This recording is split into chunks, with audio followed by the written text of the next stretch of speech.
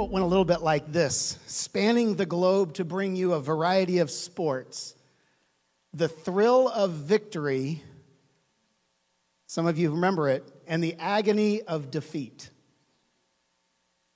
There's a Roman term that is called in Latin, it's spolia optima, and it simply means very best spoils. And in 1928, there was a New York senator that took that phrase and politicized it. In fact, it's another phrase that you're probably familiar with. And it's simply, to the victor goes the spoils. Now, we've all witnessed the agony of defeat called death. If the Lord doesn't come back, we'll all experience the agony of death. My preference is to go in my sleep, not going down in an airplane.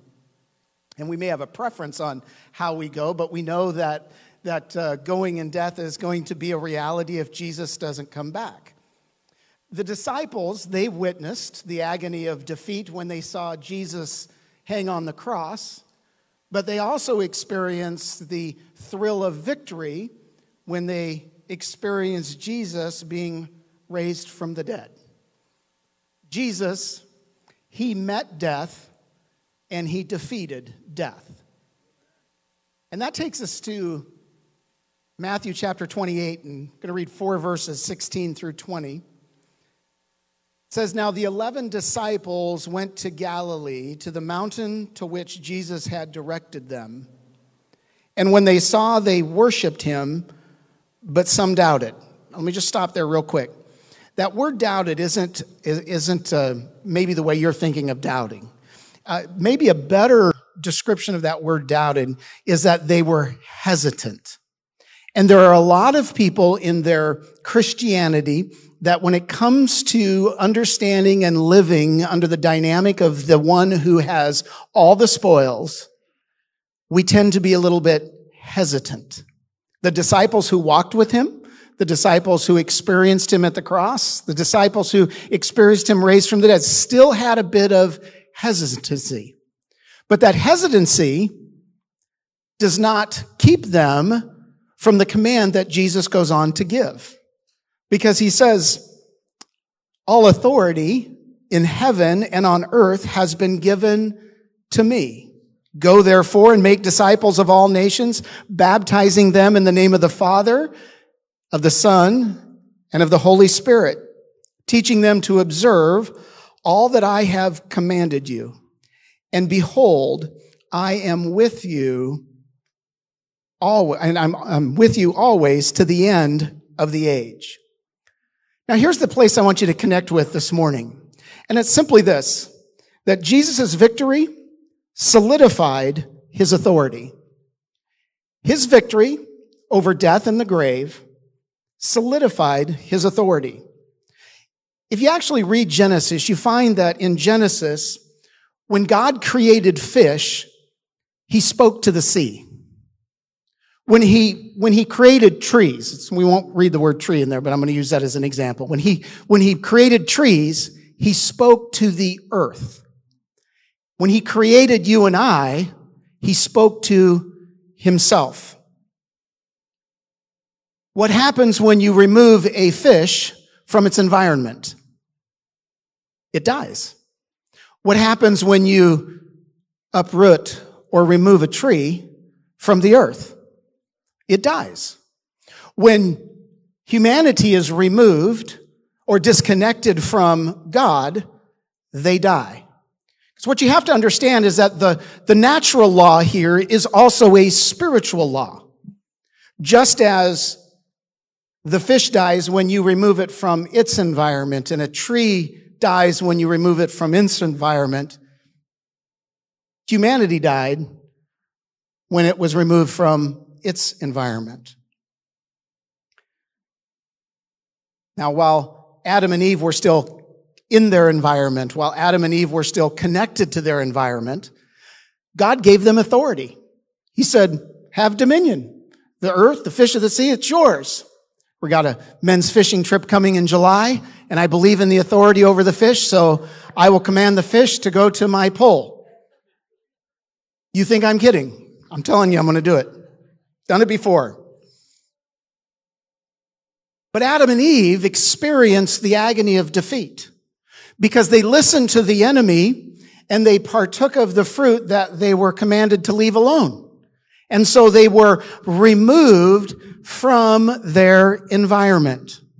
It's also important to understand that when they were moved to their environment, the authority that was given to them was given to Satan and all of his demons, cronies, however you want to put it.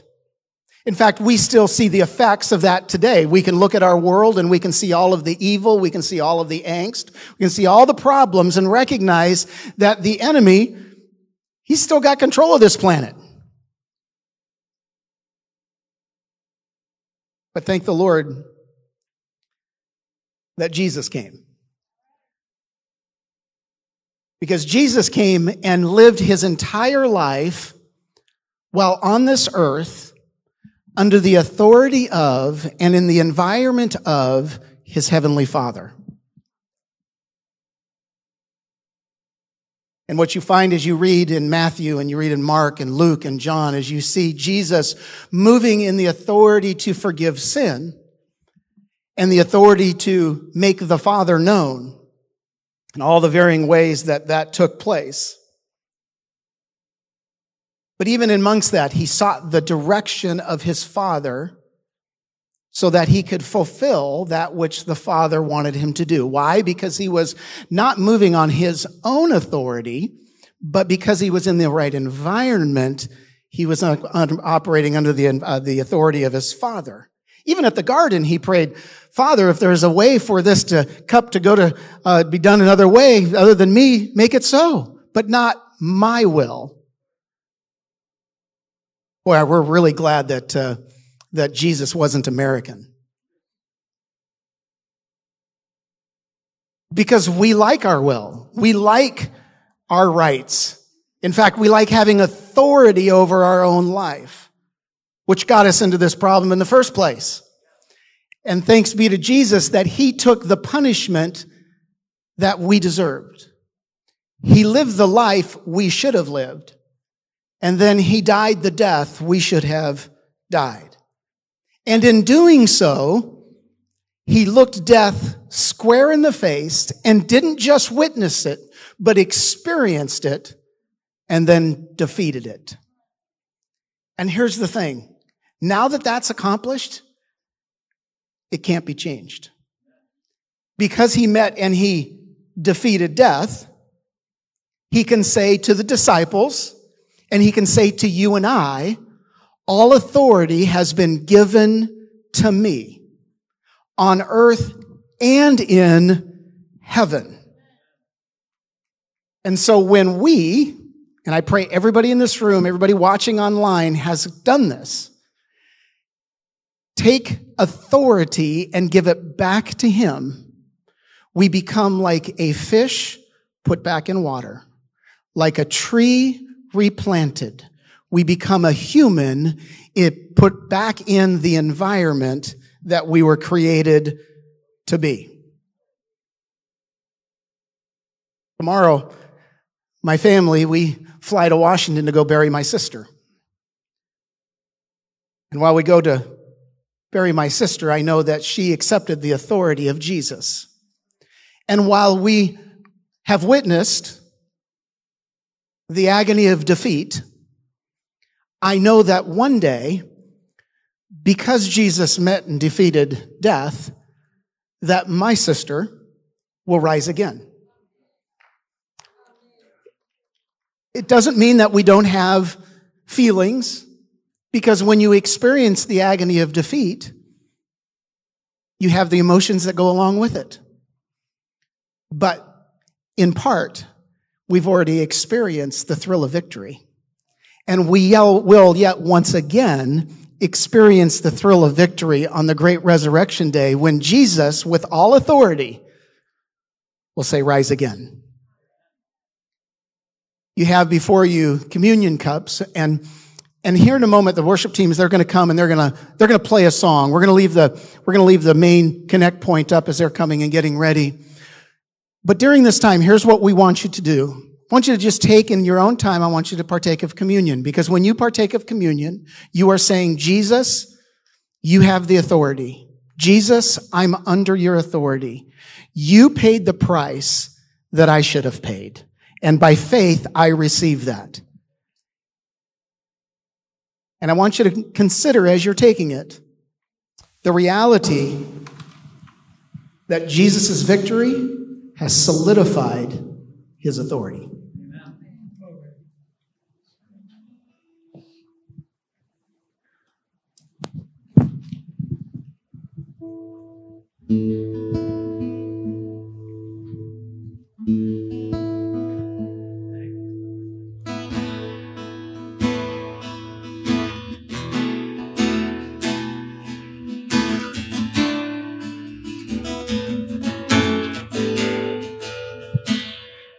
Great the chasm that lay between us, how high the mountain I could not climb. In desperation, I turned to heaven and spoke your name into the night. Then through the darkness, your loving kindness tore through the shadows of my soul. The work is finished, the end is written. Jesus Christ, my living hope. Who could imagine so great a mercy?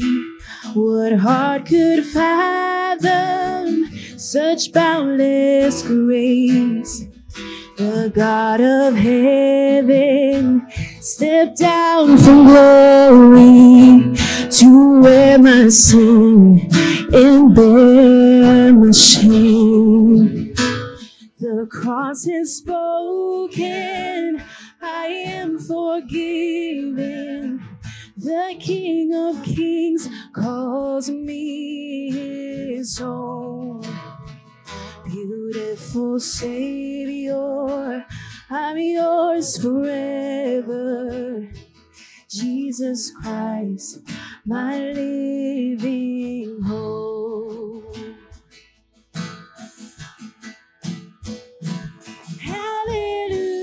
Hallelujah, praise the one who set me free. Hallelujah, death has lost its grip on me. You have broken every chain. There's salvation in your name. Jesus Christ, my living hope. Sing it again, hallelujah. Hallelujah, praise the one who set me free. Hallelujah, death has lost its grip on me. You have broken every chain. There's salvation in your name. Jesus Christ, my living hope. Thank you, Lord. Thank you, Lord. Thank you, God. Thank you, Jesus. We praise you, Jesus. We praise you, Jesus.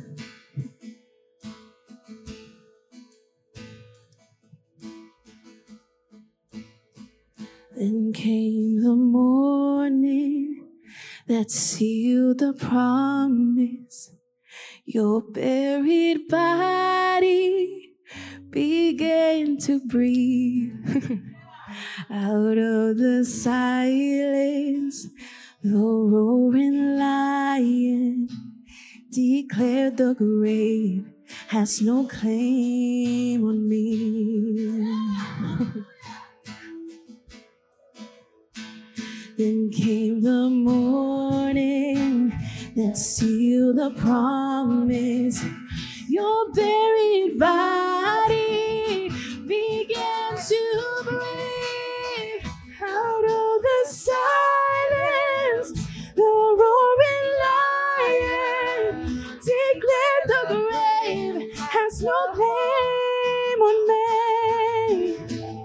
Oh, Jesus, yours is the victory.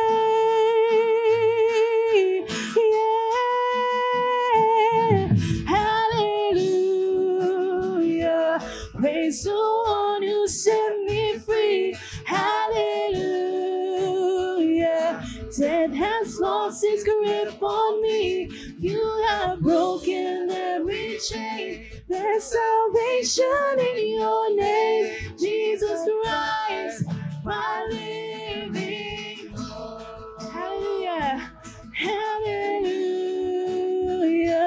Praise the one who set me free. Hallelujah. Death has lost its grip on me. You have broken every chain. Salvation in your name. Jesus Christ, my living hope. Jesus Christ, my living hope. Jesus Christ, my living hope. Thank you, God.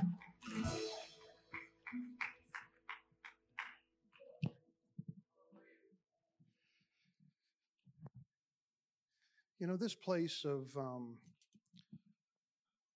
Jesus, his authority in Matthew 28, you know, Jesus earned that position. It wasn't just freely given. He earned it. And my experience has been on this journey of meeting, discipling, seeing myself being transformed by the power of God, is that this piece of authority is a very important piece that sometimes we miss the activity of God with us because we've reduced down our life to our own understanding. And so I remember when Colin and I, we were just married, we had Billy, and we were living in Pennsylvania. It's where my family had been for 7 generations. And the Lord called us to Michigan. And I remember it was just a big miracle. Anyway, we just had this great sense that God's favor was on our life. And so I was being invited to be a part of leadership in the auto industry. And so we moved to Michigan. And when we got there, the Lord connected me with a full gospel businessman. And I'm looking back on my experience there where the Lord put me in a place where I was learning the Holy Spirit. I saw a lot of creative miracles. I was a part of activity that was happening in that region that was just really phenomenal. But there was something else going on too. I was working for a guy who absolutely hated me. He not only hated me, but I didn't realize till later he was actually working behind the scenes to so discredit me, to get me fired, because his girlfriend, he had thought he was a supervisor of this facility, and he had her plugged in to have that job, and the Lord kind of changed his plans last minute. So I showed up on the site there actually as the enemy of his plan. And he worked hard. Now, you have to understand, Colleen and I were just married. I mean, we were in our 20s, and we moved, and we risked everything, and we left our family, and we moved to just south of Flint, Michigan, and now finding ourselves that I didn't know if I was going to have a job every day. I just didn't know. The first indicator was that there was a regional manager who took me to the woodshed and said, "Listen, I'm hearing a lot of bad reports about you. You better straighten up." And then the national director took me out one day and took me to the wood shop and, wood pile, and said, "Listen, if I hear one more bad report about you, you're going to get fired." And now I'm trying to make sense of the blessings of God in my life. Anybody been there? I'm trying to make sense of this. And I'm thinking, Lord, I did all the things you've asked me to do. Why am I in such peril here? And so everything in me was, this guy was a little guy too. I just said, you know what? I'm just going to break him in half. I'm going to quit and I'm going to go back to the farm. I'll feel better about myself. It'll be a nice day. My dad still wanted me back. They didn't want me to leave the farm anyway. I'll just go.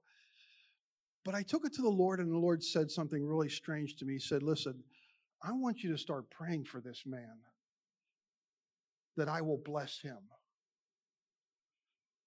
And I was upset about that, because I really was hoping the God of the Old Testament of wrath and brimstone and fire and the earth would open up and he would just fall to the ground and die, and I'd have my day. And so I just began to pray for him. In fact, every time I tell this story, it wells up in me. It chokes me up because of the change of heart that the Lord did in me over that.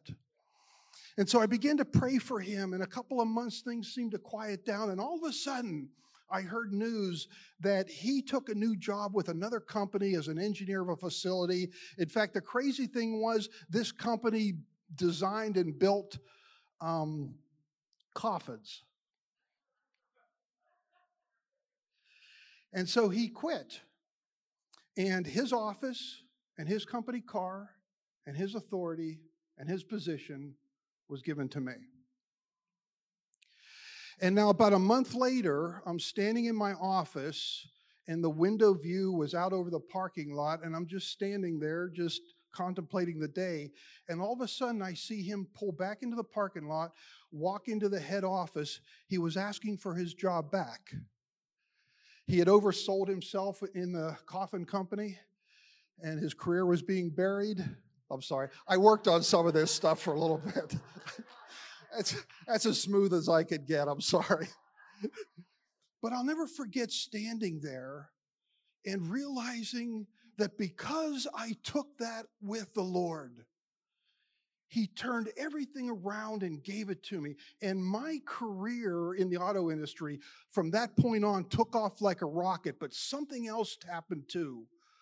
The authority that I began to walk in spiritually shifted too. I began to see prayers being answered, healings. No matter where I went, I felt that when I walked into the room, because of the spiritual authority God gave me, everything shifted. And it was all due to a guy who was doing everything he could to destroy me. I hear and see people walking this same journey, not realizing that what Jesus is trying to do for you is to give you an upgrade in authority. And time again, we take our ball and go home. We quit that toxic work environment. We say to ourselves, I know better. We say to ourselves, God would never allow me to be here, so somehow he must have forgot about me. I must have to care for myself. And we walk away from situation to situation to situation, and you wonder why your prayer life is small. It's the authority that Jesus wants you to walk through. Listen, here's the one passage I'm going to leave you with. It's Hebrews 5, 8, 9. This is talking about Jesus. Though he was a son, yet he learned obedience by the things which he suffered. And having been perfected, he became the author of eternal salvation to all who obey him. If Jesus was going to walk this journey and facing the things that he faced and giving them to the Father and saying to the very church he was serving in, if, Lord, you're turning my life over to them, if that's pleasing you, then, Lord, I'm going to follow that. And all was given to him. And now Jesus says in this Matthew 28 piece, I'm sending you out to be disciples and to disciple. And the reason why many of you are not having very much success in it is because the challenges of authority in your life, you turn and you leave before it's been completed in you. And I want you to remember this. Authority flows through the vessel under authority. If you understand the kingdom of God, you won't look to get out of authority. You'll look to put as many levels of authority over you as possible. Why? That's the kingdom of God. Oh, I've got two people that went with me on this one. Listen, trust me on this. That lesson in Michigan has carried me all my life. I know now that no matter when somebody tries to do me harm, when somebody sticks a gun in my face, when somebody tells me I'm going to bring you down, and trust me, I've been through all that. When all those situations happen, this is my MO. I'm watching you. Lord, if you're giving this person authority to take me out, then may you be glorified in it. Lord, if my career is going to be over, if my favor is being removed, if my wealth is being taken from me, if this and that is happening, if that's a part of your plan, then Father, I'm going to be a worshiper of yours all the way to the cross. And that's the authority of Easter right here. And this is what Jesus wants to give you. Listen, I'm going to just close right here. I want your eyes, every eye to be closed right now. This is going to take 15 seconds. If there was, as I spoke about a situation of authority that was in your life that you've turned from, and you find yourself in the same situation again and again and again, and you would like to get the upgrade. Listen to that word. If you want to get the upgrade of authority for you, just slip up your hand right now. Just, there's no eyes open. Just, I'm seeing hands all over. You're getting the upgrade. Okay, you could put your hand down right now and open up your eyes. Don't be afraid of this. Jesus is involved in every detail of your life, and I bless you in the name of the Lord.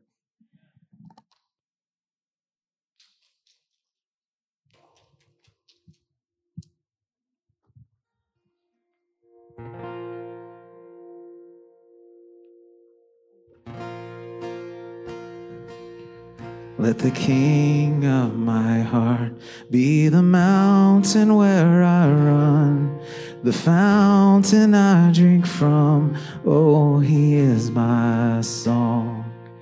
Let the King of my heart be the shadow where I hide, the ransom for my life. Oh, he is my song. And you are good. Good, oh, you are good, good, oh, you are good, good, oh, you are good, good, oh.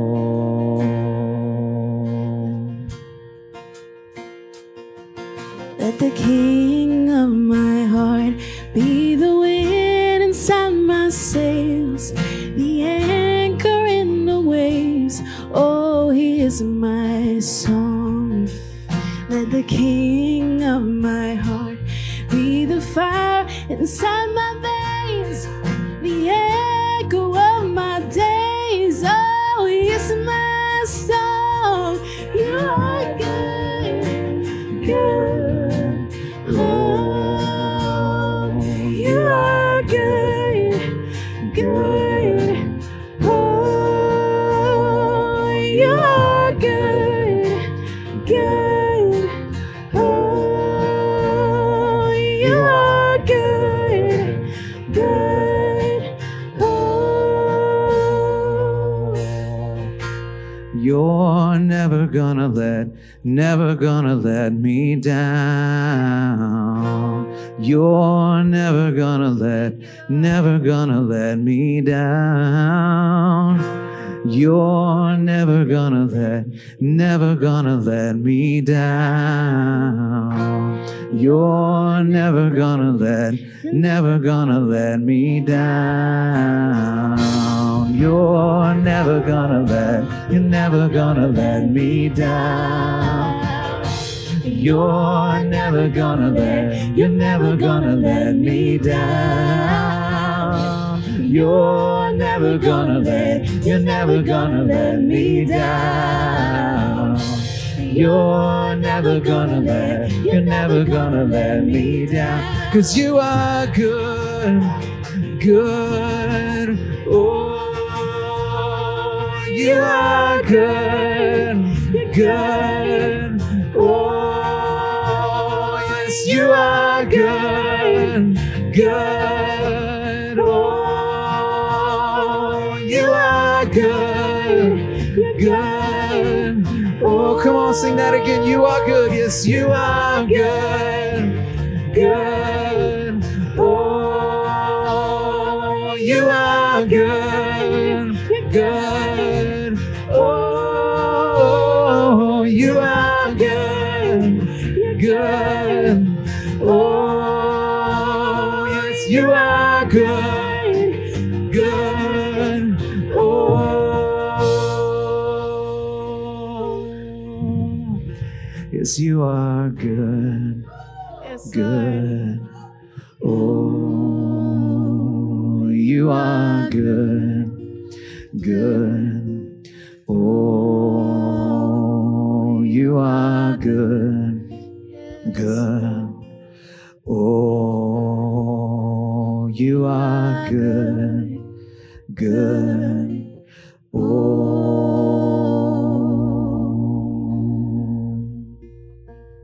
When the night is holding on to you, God is holding on. When the night is holding on to you, God is holding on. Yes, God. Amen. Amen. How many of you would say yes and amen to that? Give this group a cheer, would you? Hallelujah. You are good. Amen. So good. Well, there you go. Somebody else got the memo. He is risen. No. He is risen indeed. That's what you say. He is risen. God is good. And all the time. Amen. He is. He is. What a joy and a delight for my wife and I to be able to be a part of this special Resurrection Day celebration with our dear family and friends here at Bethel. It is an absolute joy, and to be with you, to be with all the folks online. Don't see us here, it isn't because our hearts aren't here. We're joined at heart, and we're certainly joined in spirit with this fellowship and everything that's being done. And so when I was asked to be a part of this special resurrection celebration and this sort of three-part, three-people sermon, I just leaped at the opportunity to say yes and amen to that. It's exciting to be a part of a fellowship where every week, everybody is encouraged to connect to God. Make a connection, because this is not always working properly. Let me try another one. When you're the third one, you get the dregs, so it's okay. No, I'm just kidding. But he said it really well, that if you take the fish out of the environment that gives it life, then you have death. If you take the tree out of the environment in which it is intended to be lived. And so connecting with God and the focus on connecting with the Lord is the single most important thing in your whole life. Amen. And connecting your friends to the Lord, that's kind of like second on the list. Connecting everybody, everywhere, every day. And then once you connect to the Lord, you know, the beauty of this is not just a one-time shot. Well, praise God, I spoke in tongues 25 years ago, and amen. It's like telling your wife, I love you. I told you when we married that I loved you. If I ever change my mind, I'll let you know. How's that going for you, sir? Probably not as well as you'd hoped. Because we don't just connect with the Lord, we grow in the grace and the faith of the Lord. We come to know Him better with each passing day.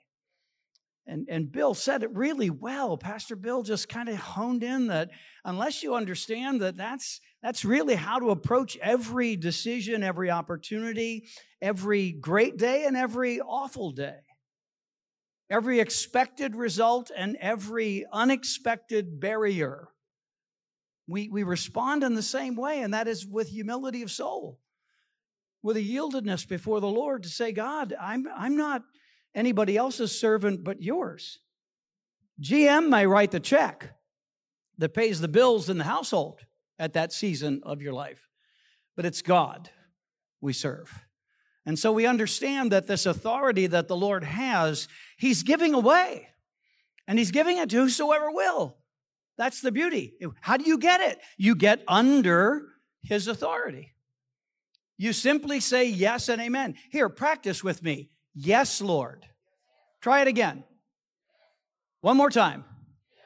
I promise you everything that God legitimately says to you for the rest of your eternal life.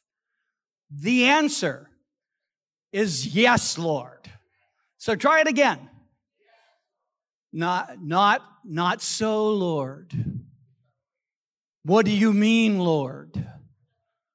Not today, Lord. I don't think so, Lord.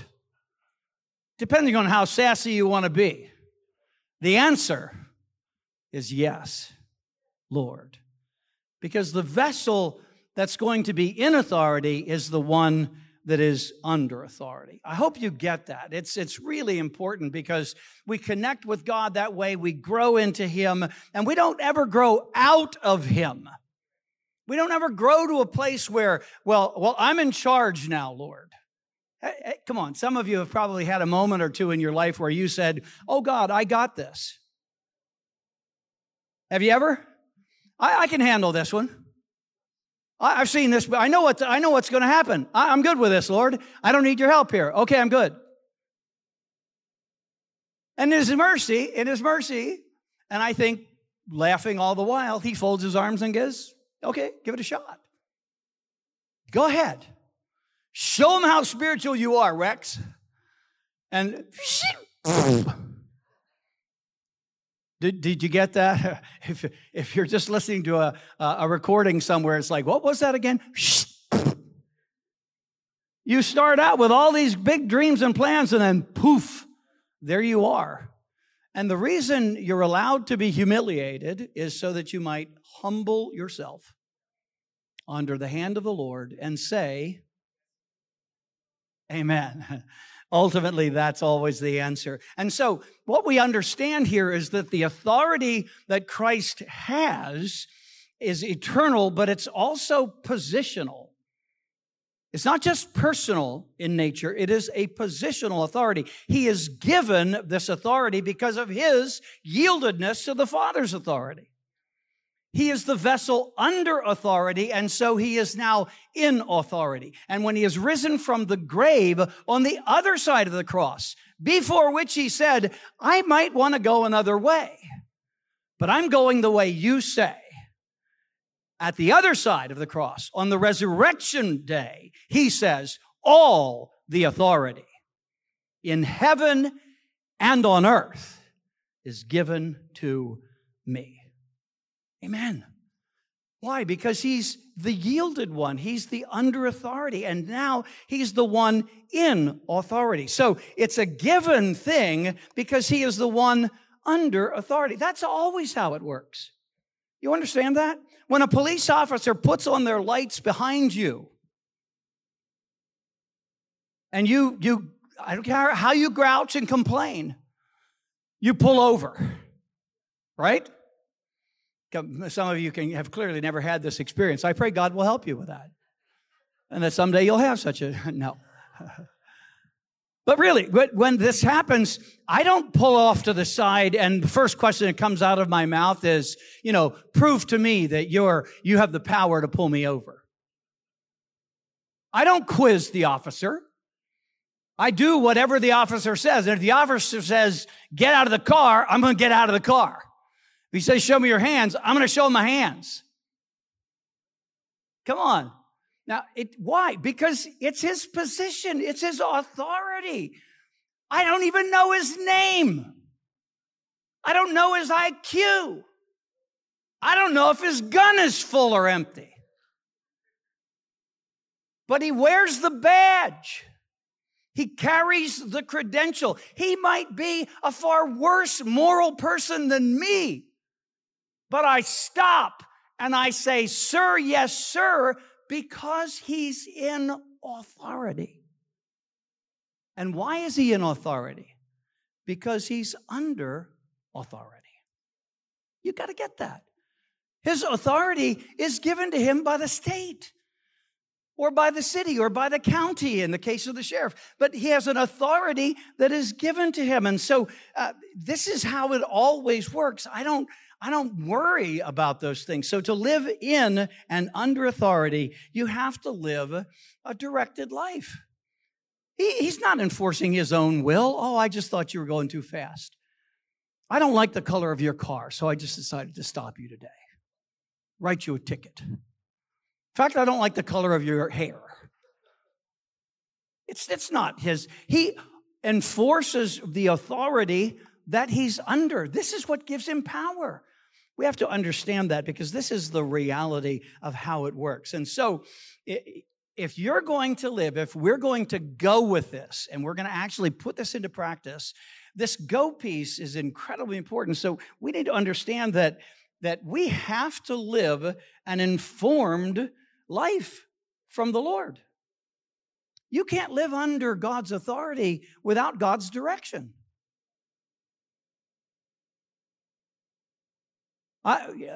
Unless maybe you're one of these Christians who's trying to just, how are things between you and the Lord? Well, I'm not sure.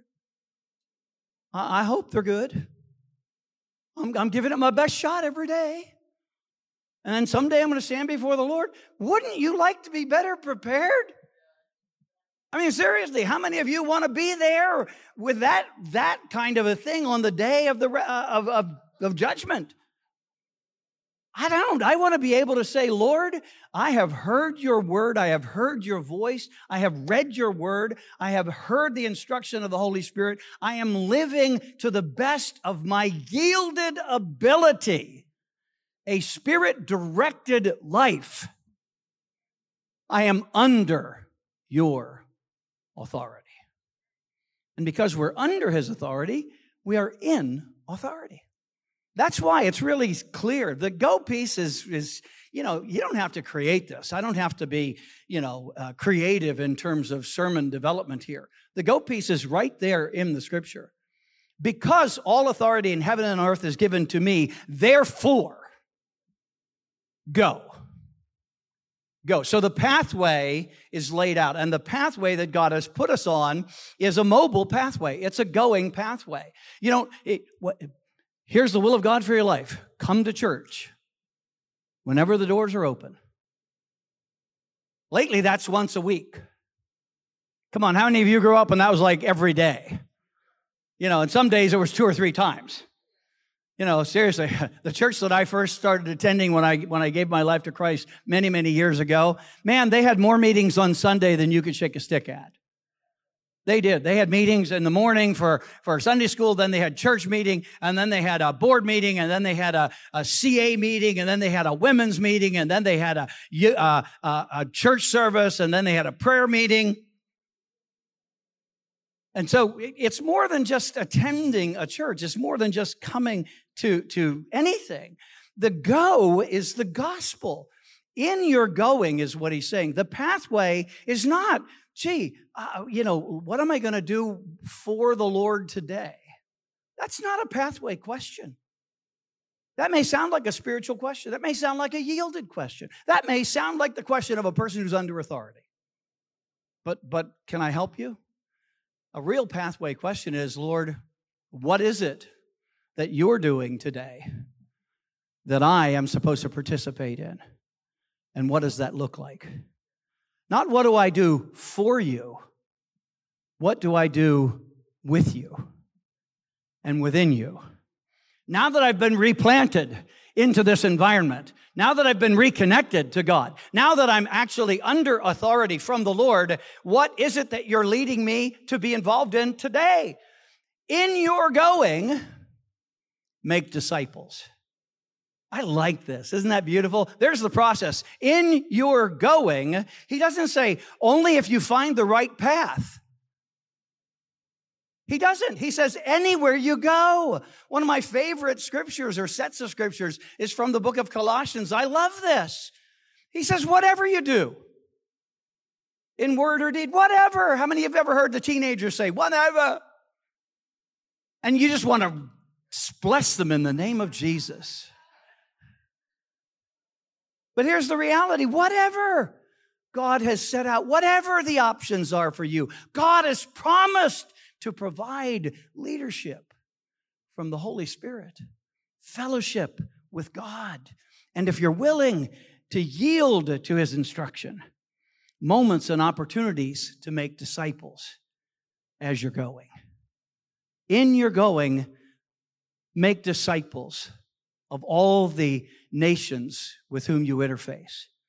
You know, kind of like that's everybody. What that's saying is don't put a barrier up. Don't put a limit on it. Don't say, oh, well, they're not my kind of people. If God has put me in connection with them, look out. Here we come. Amen. God has put you in connection with people to at least begin to pray for them. That's how you start making disciples. You actually love them. You care about them. You begin to pray for them. And then you hear God say, hey, do this. Call them to that. Invite them to lunch. You know, ask them about such and so. It's an amazing thing. Friendships start to develop. Friendships turn into these relationships. And then the love of Christ begins to be felt by this person. And they begin to realize that nobody's ever cared for me like you do. Where does that come from? And you get a chance to say, well, that comes from the Lord. That's the way he loves me. And so it's him loving you through me.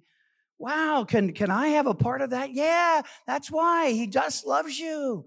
He wants you to be his disciple. You get that? Friendship grows into this relationship, and that's a courtship, and that courtship then turns into a worship kind of thing, and we give our lives over to the lordship of Jesus Christ.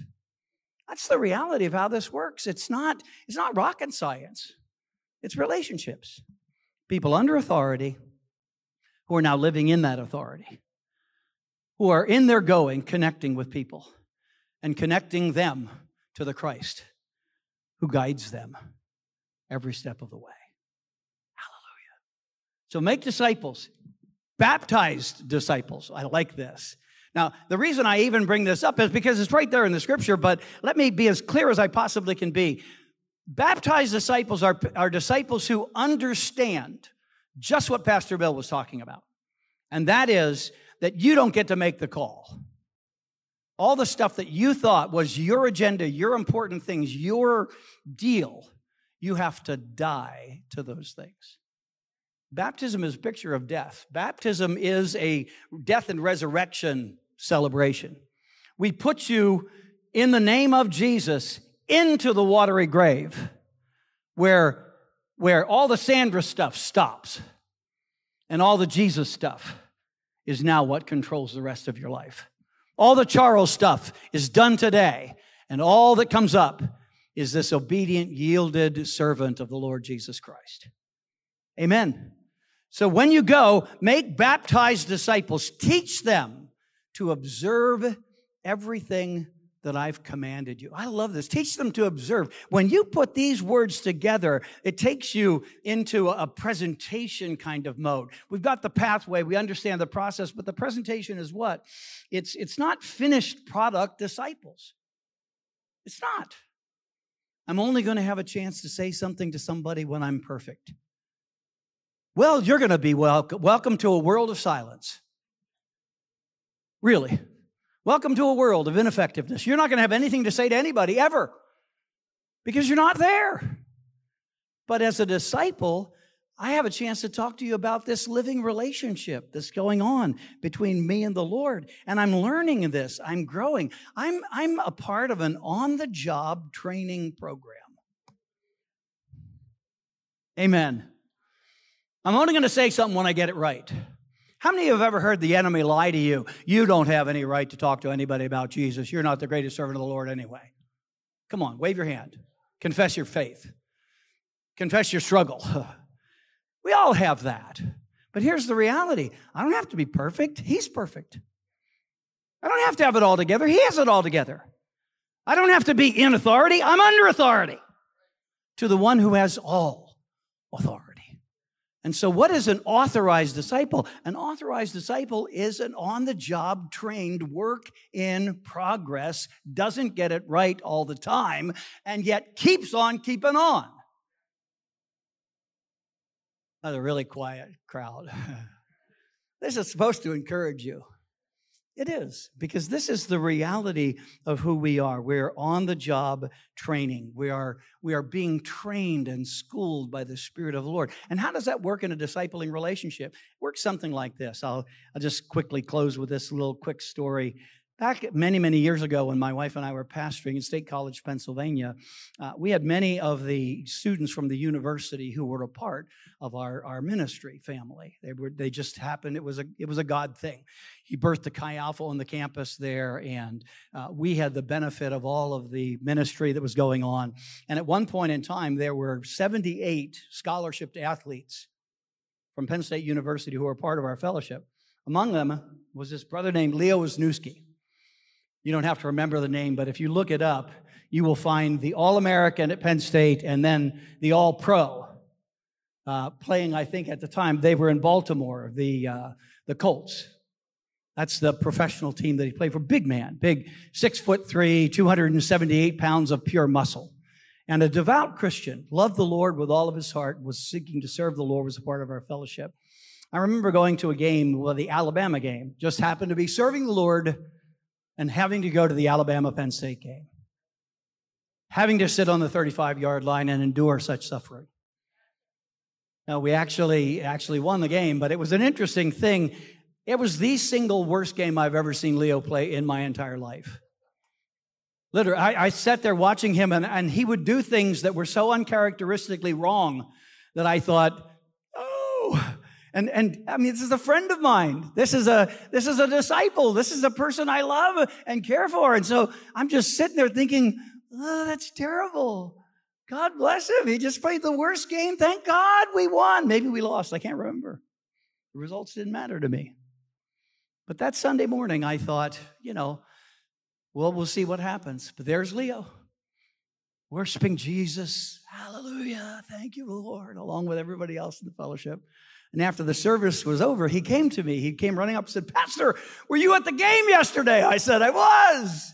He said, did you see me? I said, I did. He said, what'd you think? I said, that was as awful as I've ever seen you play. He said, yeah, wasn't it great? I said, you got to explain this to me. He said, no, really. I think the Lord did that. I said, okay, tell me how that works. He said, you remember Kenny? I said, Kenny, yeah, like a third string something or other, but one of the guys you've been sharing the faith with and witnessing to and ministering to. He said, yeah, Kenny. And he filled in his name, and I thought, okay, where's this going? He said, after the game, I was sitting bummed out in the locker room, and Kenny came over and slapped me on the side of the head. So way to go, Wisniewski. Worst game I've ever seen you play. And on he went. And I'm thinking, that's a bold young man. He's about to die. And before I could really get involved in the conversation, Leo said, and in the moment, Pastor, I was just so angry. I grabbed him and boom, slammed him against the lockers. And I'm thinking, okay, I can picture this. Here's a young man who's about half the weight of this guy, hanging between life and death. And I said, and then what happened? Thinking, well, we're going to have lawsuits and murder trials and things like that. He said, he just started to laugh. Hanging there. He started to laugh at me and go, whoa! So this is the Christian guy. This is the Jesus guy. Is this the altar call? And I thought, I hope you didn't kill him. He said, Pastor, I put him down. And in the moment, it just so shamed me. It so occurred to me how out of balance I had become about football and this moment. And I put him down and I said, I'm so sorry, Kenny. I don't know what to do to fix this. But I can tell you that was all Leo, no Jesus in that moment. But the God I serve loves you and cares for you. And I should have played better. I could have played better. I wish I had played better. But I don't want my failure to interfere with you and Christ. He said, so please, would you forgive me? I said, wow, Leo, way to go. What happened? He said, that was the coolest thing, Pastor. Kenny just teared up. And he said, well, I'm okay. I'm sorry, man. I didn't. The next week, Kenny gave his life to Christ. And here was Kenny's testimony. Kenny's testimony was, I had never in my whole life met a real one until I met him in that moment. You hear what I'm saying? It's not his failure-free world. It's his under authority world. Even in the middle of a moment of weakness and failure, the authority of the Lord comes back to him. And with that authority, he begins to touch somebody, and God saved his soul. Hallelujah. God, help us, I pray, in Jesus' name. Would you pray with me? Father, we pray that you will, in fact, help us every step of the way to live in the authority of the Lord, because we live under the authority of our God. We believe you for it. As we go into all the world to make disciples among all the nations, we want to do so as Spirit-led individuals, vessels who are in authority because we're under authority, and that authority that is given to us by the glory of the resurrected King, in whose name we pray. And everybody said, amen. All right, we're going to do a song we hadn't done before, so if you are not familiar with it, that's all right. The song's called What I See.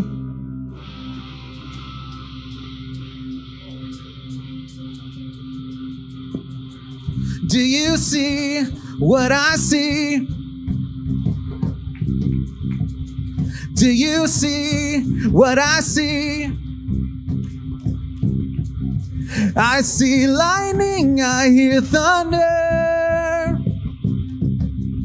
Something stirring 6 feet under. Dead things coming back to life again. I believe there's about to be another resurrection. I see signs and I see wonders. I see bursts of living color. Dead things coming back to life again. I believe there's about to be another resurrection.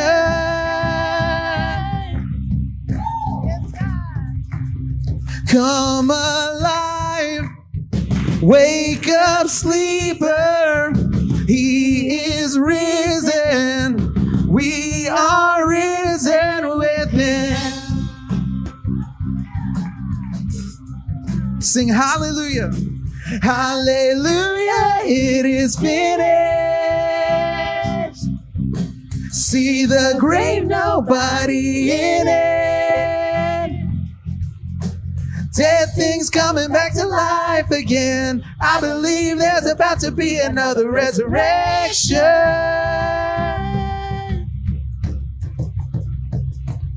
Come alive. Wake up, sleeper. He is risen.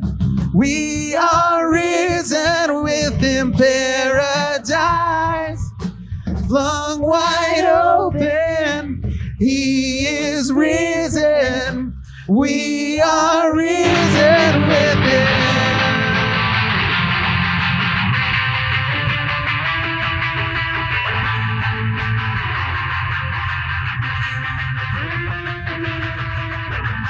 you see what I see?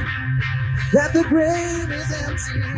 Do you know what I know? Anything is possible. Do you see what I see? Do you see what I see? Do you see what I see? I see signs, I hear wonders. Do you see what I see? I see lightning, I hear thunder. Do you see what I see? Something stirring 6 feet under. You see what I see? Do you see what I see? Sing, come alive. Come alive. Wake up, sleeper. He is risen. We are risen with him.